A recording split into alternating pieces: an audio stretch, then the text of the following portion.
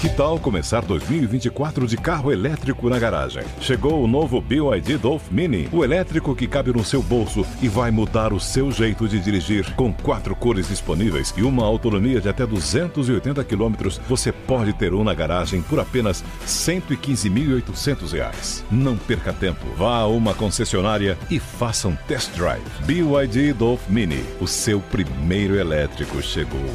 No trânsito, escolha a vida. I'm Victoria Cash. Thanks for calling the Lucky Land Hotline. If you feel like you do the same thing every day, press 1. If you're ready to have some serious fun for the chance to redeem some serious prizes, press 2.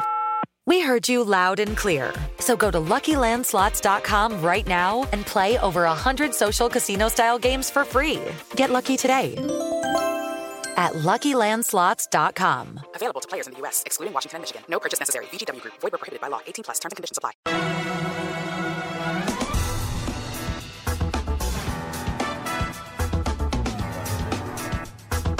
Conselho de CEO, com Carlos Sambrana. Olá, sejam bem-vindas e bem-vindos ao Conselho de CEO, o programa que está em todas as plataformas da Jovem Pan, no rádio e também no aplicativo Panflix. Aqui no Conselho de CEO, recebemos semanalmente as principais lideranças empresariais do Brasil para um bate-papo sobre empreendedorismo, gestão, carreira, negócios e, claro, escutar os conselhos desses grandes executivos. E no programa de hoje, eu tenho a honra de receber o executivo que está por trás de uma das principais redes de varejo do Brasil. O nosso convidado é Roberto Fulcherberguer, CEO da Via Varejo.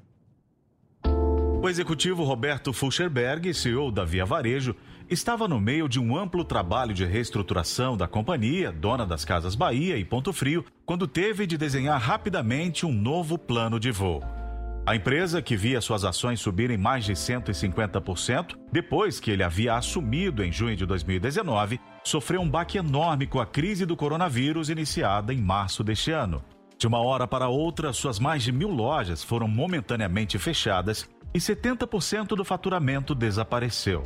A sorte é que a companhia já vinha acelerando no processo de digitalização e conseguiu responder rapidamente aos desafios. Fulcherberguer, conhecido por ser um executivo de chão de loja, respira varejo. Sua carreira inteira foi construída em redes como Arapuã, GPA e Casas Bahia. Aos 49 anos, corintiano roxo e motoqueiro de fim de semana, ele é administrador com pós-graduação em marketing pela Fundação Armando Álvares Penteado, FAP, e MBA em varejo pela FEA USP. E eu já estou aqui com o Roberto Fulcherberguer. Roberto, prazer recebê-lo aqui no Conselho de CEO. É uma honra enorme para todos nós daqui da Jovem Pan. Eu que agradeço o convite, é uma honra poder estar participando aqui. E você tem uma história, como a gente contou agora aqui na abertura desse programa, uma história de virada dentro de uma virada, né? A Via Varejo vinha num processo de reestruturação para se tornar cada vez mais digital. E aí, no meio do caminho, quando vocês estavam fazendo essa virada, veio o coronavírus e 70% do faturamento desapareceu da noite para o dia. Conta pra gente como é que foi esse desafio. Ok. Bom, eu assumi a companhia em junho, final de junho do ano passado. A gente vinha num processo gigante de turnaround, um turnaround não óbvio, porque a companhia estava bastante atrasada na sua plataforma digital e com os mais diversos problemas. Eu brinco que a gente não teve nenhum dia óbvio desde o dia que a gente chegou na Via Varejo até o momento que a gente chegou, agora se deparou com o corona. A gente montei o time rapidamente, um time bastante forte, um time com muita diversidade de conhecimento, e a gente vinha fazendo um forte turnaround. No último trimestre a gente já praticamente estabilizou a empresa, então operacionalmente a empresa já foi rentável, e no primeiro tri a gente já vinha com um trimestre maravilhoso, então o trimestre já vinha muito bem de faturamento, a gente vinha escalando online, a gente tinha saído de 17%, já estava em quase 30% de participação, até o momento que chegou o coronavírus e a gente se viu tendo que fechar todas as lojas que representava 70% do nosso faturamento. Isso em março, né? Isso em março. Na verdade, a gente estava com 40% das lojas mais ou menos fechadas por alguma determinação de alguma autoridade pública. E em um sábado, a gente interage muito com a loja o tempo inteiro. O varejo ele é pulso todo momento. Então, no sábado a gente estava interagindo com as lojas e a gente viu que estava uma insegurança gigante do nosso time, porque era muito no começo, não se tinha informação. Estava uma insegurança das pessoas que estavam circulando. E aí a gente tomou a decisão de, poxa, vamos fechar, independente de alguma autoridade pública pedir para fechar ou não. A gente pediu para o nosso time ir olhar como é que estavam os outros varejistas, estava todo mundo aberto. Ficou aquele, poxa, vamos ser o primeiro, a gente tomou a decisão, fechou. Então, ao meio-dia desse sábado, a gente fechou todas as lojas. Logo depois que a gente fechou, a gente viu que a insegurança estava para todo mundo. O pessoal da concorrência começou a ligar para suas matrizes e deu 3 da tarde e todo mundo já tinha fechado também. Então, naquele momento, a diretoria executiva da companhia se reuniu. A gente falou, poxa, temos um problema, né? 70% do nosso faturamento acabou de fechar e a gente não sabe quando volta. Então, a gente vinha num processo acelerado de digitalização da companhia. A gente entendeu que naquele momento era a nossa única alternativa, a gente acelerou esse plano de digitalização. O time inteiro da matriz já estava home office, então uma semana anterior a gente tinha tomado a decisão de colocar 30% do time em home office para testar. Aí no dia seguinte a gente ficou sabendo que viria uma determinação onde está a nossa sede, não poderia estar mais ninguém. E a gente entrou com o time inteiro em home office, o time de back-office. Então, não bateu um desespero na hora? Quando você vê 70% do teu faturamento desaparecer, e a gente não está falando de pouca coisa, 70% de um faturamento de quantos bilhões, Roberto? Então, a gente vem fazendo aí 3, 4 bilhões por trimestre. Né? Não bateu um desespero na hora? Não. Você conseguiu manter a serenidade? Não. A gente somos seres humanos também. Não, É que a gente não tinha tempo para ter desespero. Então, durou uns 5 minutos ali de, poxa, e agora? Mas foi muito rápido.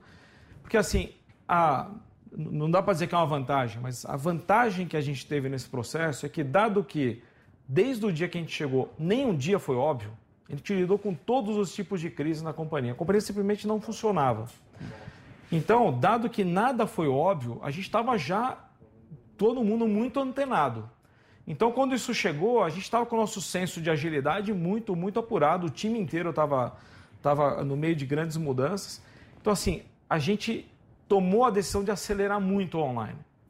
E a gente estava pronto para isso. Então, se essa crise pegasse a gente lá em julho, agosto do ano passado, eu diria que a gente teria um problema gigante. Mas agora já não, porque a gente vinha com a plataforma já em estágio bastante acelerado e a gente conseguiu ir escalando muito rápido. E aí, então, o time de back-office estava em home office. E como é que você faz com mais de 20 mil vendedores? Não tem home office para vendedor, porque até então não tinha vendedor sem loja, né? É um total de quantos funcionários? Nós somos mais de 43 mil colaboradores e aproximadamente 20 mil são vendedores. E o que vocês fizeram com eles? Então, a gente colocou todos eles em casa e a gente falou, bom, a gente tem gente em casa que é apaixonado por vender, por atender nosso consumidor. Como é que a gente faz para usar esse time e esse time ajudar a gente nesse momento? Então, assim, nesse mesmo final de semana em que a gente tomou a decisão de fechar, já veio a ideia de começar o social selling. Então, a gente demorou 4 dias para montar a plataforma. No 5º dia já era 1000 vendedores testando. No 6º dia a gente já estava com todos os vendedores. O social selling é o quê? Vender por quais plataformas? Me chama no Zap. É a venda pelo WhatsApp. Então, o que a gente fez? Com isso tudo que estava acontecendo, seria natural que tivesse vários novos consumidores entrantes no mundo. Porque assim, a penetração do online no Brasil era 6% antes dessa pandemia. Era muito baixa ainda. Então tem muita gente que nunca tinha experimentado fazer uma compra online e não tinha isso como um hábito. Então o que a gente fez? A gente colocou um botão em todas as nossas plataformas, no site, no app, um botão de clique e me chama no Zap. Aquele consumidor que entrou e estava tendo algum problema seja para concluir a venda, seja para escolher o produto, ele clica lá e em instantes tem um vendedor nosso interagindo com ele por WhatsApp. Então, é aquele mesmo atendimento carinhoso que o consumidor tem na loja, agora também pela via digital. Então, a gente criou uma terceira via de venda, que é uma venda digital assistida. Então, a gente começou de maneira a criar o botão e o consumidor chama a gente, e o nosso CRM, a gente tem 85 milhões de clientes na nossa base.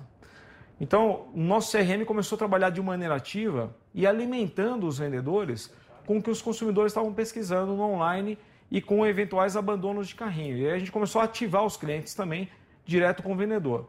A moral da história é que os clientes adoraram isso. Então, em poucos dias, estava representando 20% do total do nosso GMV. Então, assim, essa capacidade de adaptação do time é que fez a grande diferença para nós. Então, se eu pegar o segundo trimestre inteiro, a gente vendeu quase que a mesma coisa que a gente venderia se tivesse todas as lojas de online aberto, só que quase que tudo transitando pelo online, porque a gente ficou a maior parte do tempo com mais de 80% das lojas fechadas. Então, acho que assim, essa capacidade de adaptação que a companhia teve é que fez a grande diferença para nós e tem legados aí que a gente carrega para sempre agora. Né? Agora, boa parte das lojas já voltaram a serem abertas, né? Como é que isso fica? Os vendedores que vendem hoje na loja, eles continuaram a vender também via WhatsApp? Como é que está essa divisão?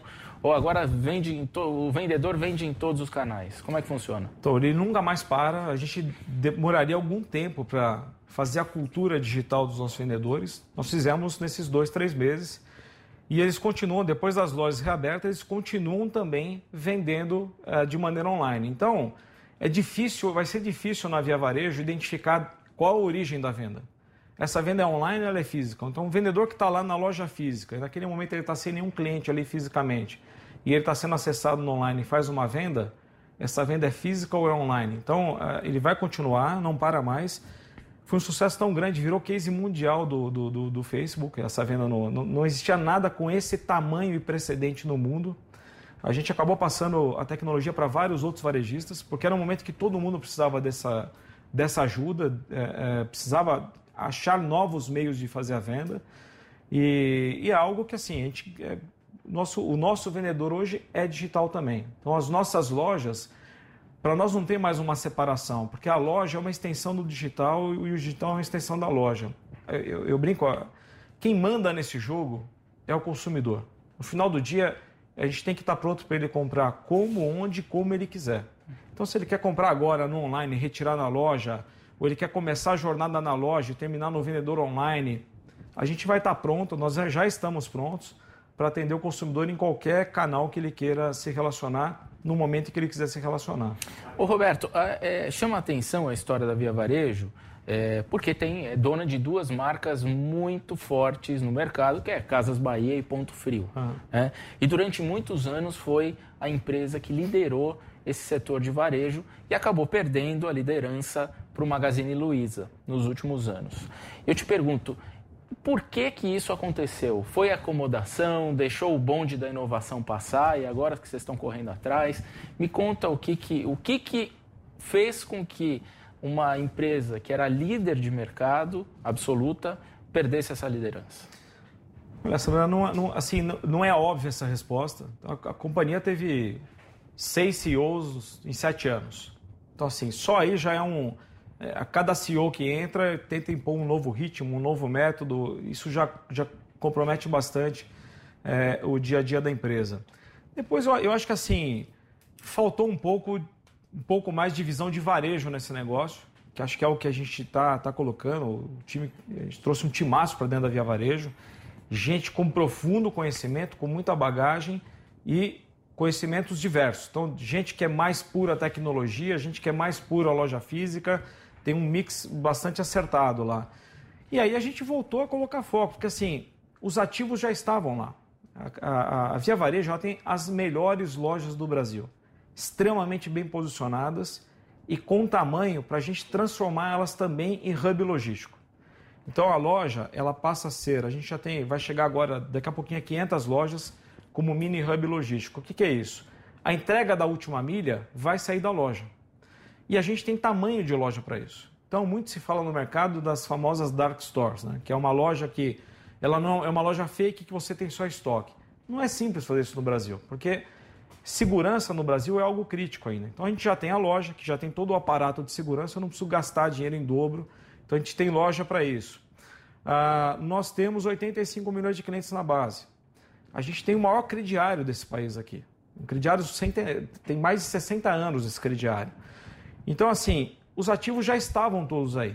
Faltava organizar isso, colocar ordem dentro de casa, literalmente colocar ordem, porque assim, as coisas estavam desconexas, tentaram digitalizar a companhia e não teve êxito. Então, as coisas não se conversavam. Faltava ligar os pontos. O pedido sumia.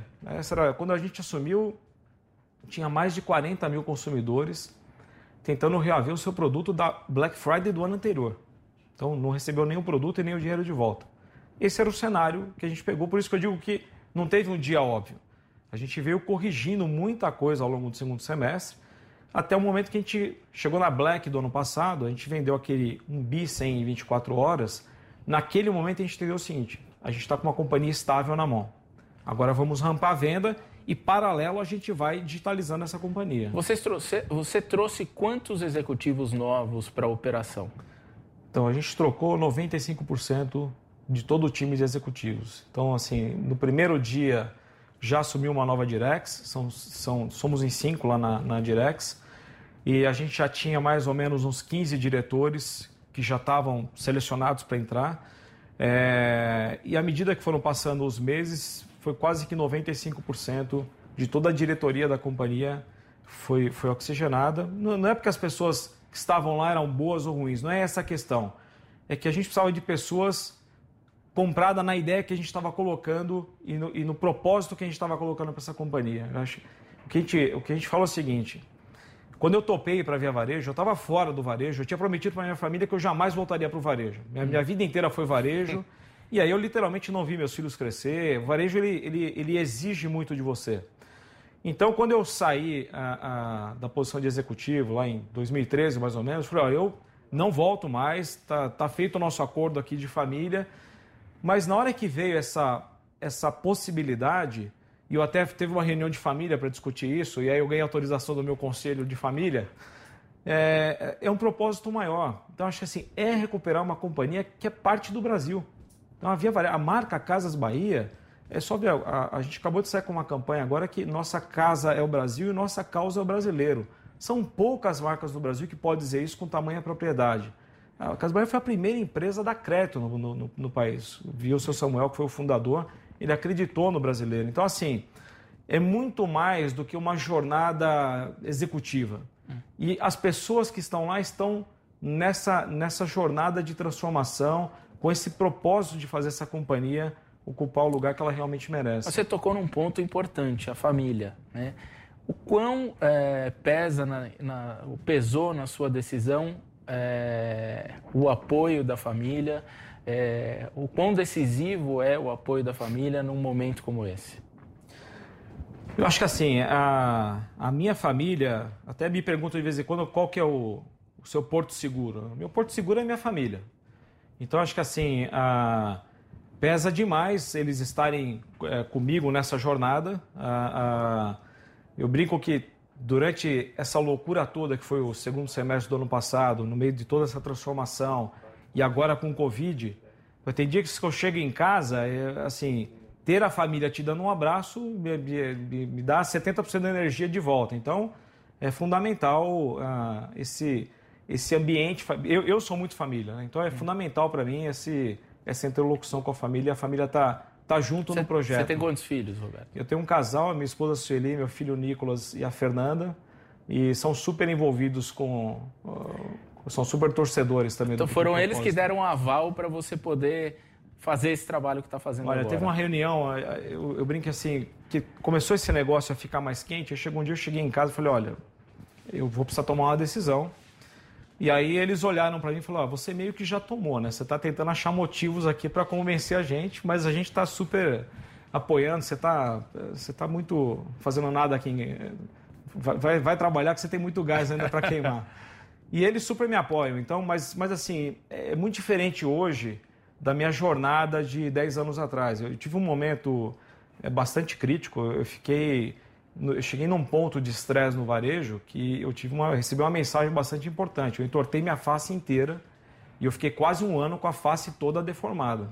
Então, depois de muita fisioterapia, foi voltando.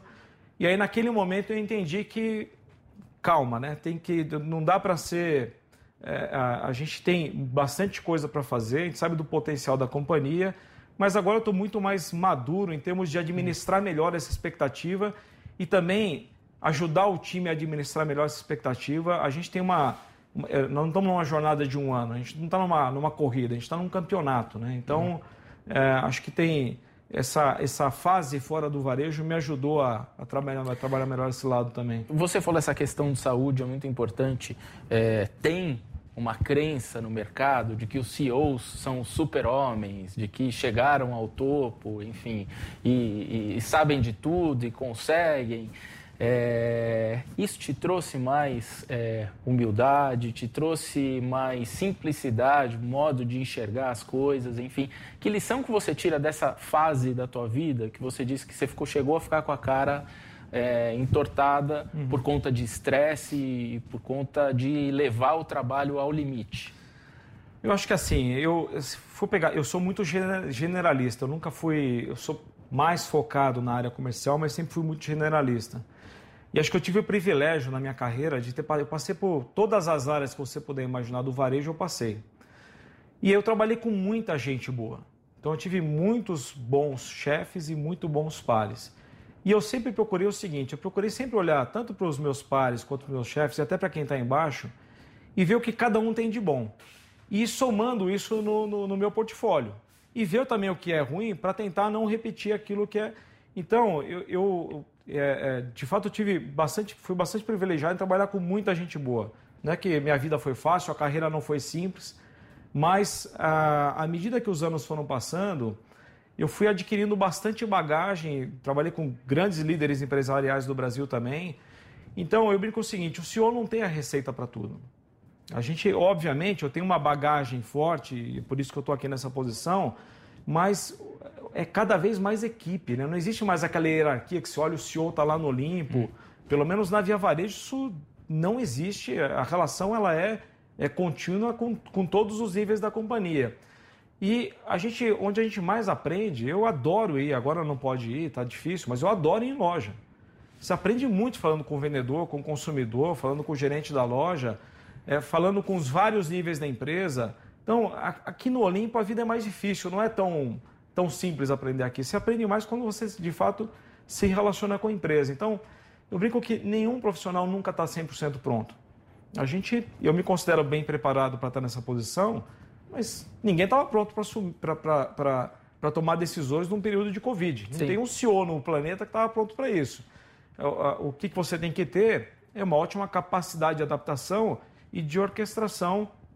O CEO, na verdade, ele rege uma orquestra, né? A companhia é uma grande orquestra e todos os componentes fazem toda a diferença. Então, acho que não tem mais essa de que o CEO é um absoluto, com profundo conhecimento. A gente tem as mesmas fragilidades que todos os seres humanos têm. Você falou da questão do chão de loja, né? Eu tive a oportunidade de vê-lo no lançamento da Black Friday no ano passado, num ginásio com milhares de pessoas cantando, dançando, animando, praticamente um animador de torcida, né? E essa coisa do chão de loja é muito do início da companhia, do Samuel Klein, que foi o fundador. Você costumava fazer isso toda semana, de ir para a loja, antes da Covid? Como é que você estava fazendo? Sim, na verdade não dá para tocar um varejo, por mais que ele seja um varejo já digital, não dá para tocar ele sem ter contato com o consumidor. Então, o melhor lugar de você ter contato com o consumidor ou é na loja ou é lá no atendimento ao consumidor, que também é uma agenda importante do meu dia a dia, tá falando com os consumidores, porque aí você tem o termômetro real da empresa, ele não tem filtro, porque ninguém sabe que o CEO está ali ou conversando ou escutando a conversa. Mas você se passa por vendedor? Não por vendedor, lá no atendimento por um atendente, mas normalmente eu fico escutando, eu não tenho habilidade ali então eu prefiro não atrapalhar, então eu fico ali escutando, mas ali você pega sem filtro, é o consumidor, no momento que ele está feliz, ele está ali querendo mais uma ajuda, ou ele está muito chateado com a companhia, e aí você consegue descobrir vários problemas da sua companhia. E lá na loja, aí sim, aí se precisar eu faço venda, aí é o nosso DNA. Então, é muito parte presente da minha rotina, no pré-Covid, tá no ambiente de loja. Eu diria que senão você não consegue tocar um varejo. Não dá para tocar um varejo estando na sede. Pelo menos eu desconheço. Eu acho que assim, eu até vi gente fazer isso e eu acho que acaba que não fica bem sucedido, porque você acaba fazendo o varejo que você acha ideal. e não aquele que de fato o seu consumidor precisa ou está necessitando ou está querendo. Mas cada vez mais as empresas de varejo estão se transformando em empresas de tecnologia. Né? Tem um caso clássico que é a Amazon, que já nasceu como uma empresa de tecnologia, e o Walmart. Eu vou dar aqui um exemplo. A Amazon vale 1,7 trilhão de dólares e o Walmart vale 320 bilhões de dólares. Só que se você olhar o faturamento das duas, o Walmart fatura 500 e mais de 500 bilhões de dólares e a Amazon 250 bilhões. Mas a Amazon vale muito mais por conta dessa veia tecnológica, domina 40% do e-commerce nos Estados Unidos, enquanto o Walmart tem 5% do e-commerce. O quão importante é o digital hoje nas operações de uma empresa de varejo? Se ela não tiver essa pegada digital, tecnológica, ela não existe? Então, é fundamental. Mas eu diria o seguinte, até você citou bons exemplos. Se a gente pegar o exemplo da Amazon, o que está acontecendo agora no mercado americano? A Amazon está comprando varejo físico. Para quê? Para fazer o ponto de contato com o consumidor, para facilitar a logística. Então, é um pouco do movimento contrário. Eu não acho que o Brasil vá ter uma Amazon. O Brasil é muito grande, tem a Amazon, mas não vai ter alguém que domine 40%, 50% do varejo. O Brasil é muito grande, com muita capilaridade e muito diverso. Então, acho que tem bastante espaço para todo mundo. Mas o digital ele é fundamental. Mas não, eu também não acredito quando você fala, não, o mais importante do varejo vai ser a plataforma. Se o mais importante for a plataforma, no meu ponto de vista está errado. A plataforma tem que ser o meio. O mais importante é a relação com o consumidor. O que o digital consegue te dar hoje... que estava muito difícil até então ter. Por exemplo, quando o seu Samuel fundou a Casas Bahia, ele conhecia todos os clientes pelo nome. Então ele tinha lá a cadernetinha, dava crédito, ele conhecia todo mundo pelo nome. Quando você tem 85 milhões de clientes, isso é uma missão meio impossível. Sim. Mas não é mais, porque o digital ele vem para facilitar isso. Então a gente está colocando agora uma tecnologia nas lojas, quando o consumidor entrar na loja, as nossas antenas vão captar esse consumidor pelo celular e vai avisar o último vendedor que atendeu ele. E aí vai aparecer na tela do vendedor, olha, o Sambrana está entrando na loja, essas foram as últimas compras que ele fez aqui com a gente, ele tem esse limite de crédito em aberto e ele andou pesquisando isso aqui nos nossos sites. Então, quando o vendedor for falar com você, ele vai lá na loja te buscar, vai te dar a mão quando puder de novo e vai te chamar pelo nome. E vai falar, poxa, como é que você está? Como é que está aquele refrigerador que você comprou comigo há 6 meses atrás ou no nosso online? Eu vi que você está pesquisando uma TV, olha, eu estou com um portfólio aqui gigante.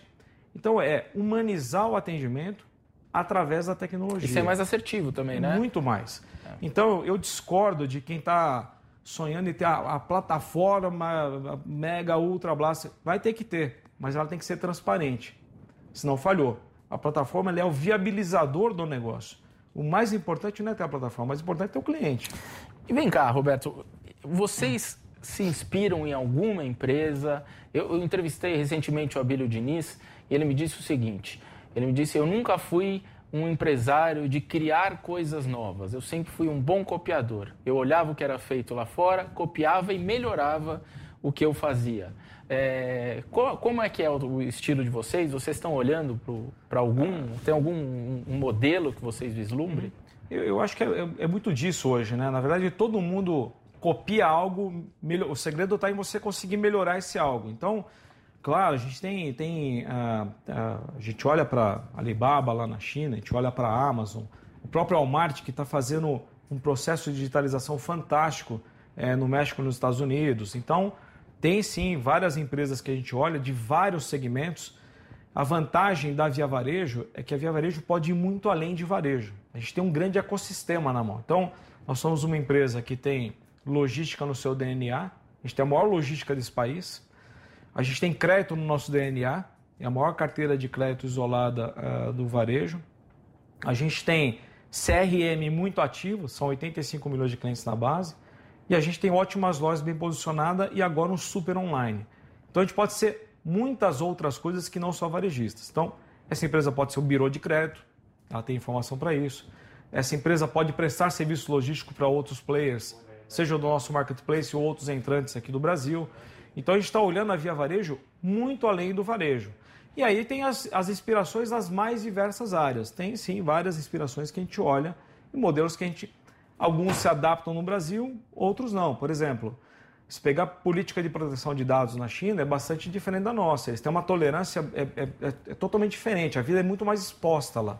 Aqui não. Aqui a gente tem toda uma proteção aos dados do cliente, que é o nosso jeito aqui no Brasil de operar e da maior parte do mundo. Então o modelo do Alibaba não se encaixa totalmente aqui. Mas tem coisas que dá para você pegar e falar, isso aqui faz sentido.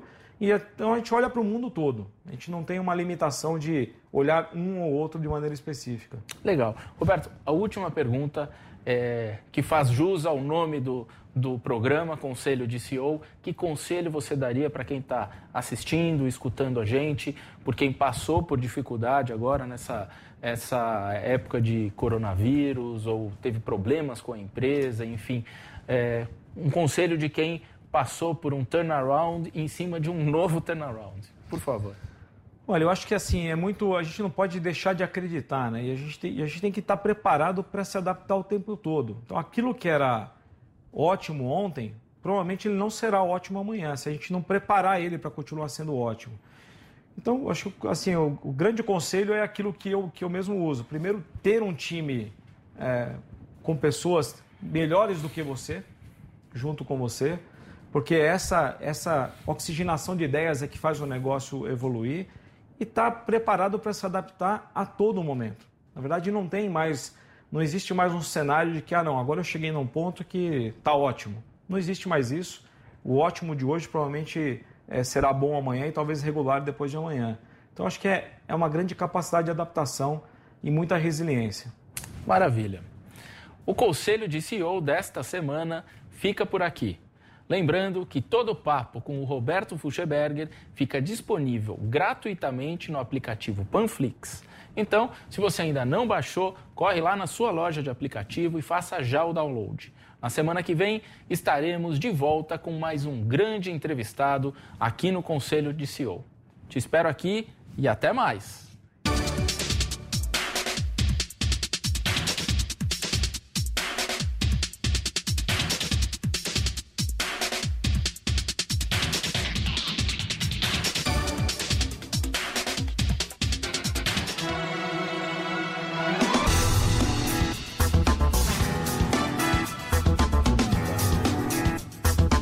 Conselho de CEO, com Carlos Sambrana.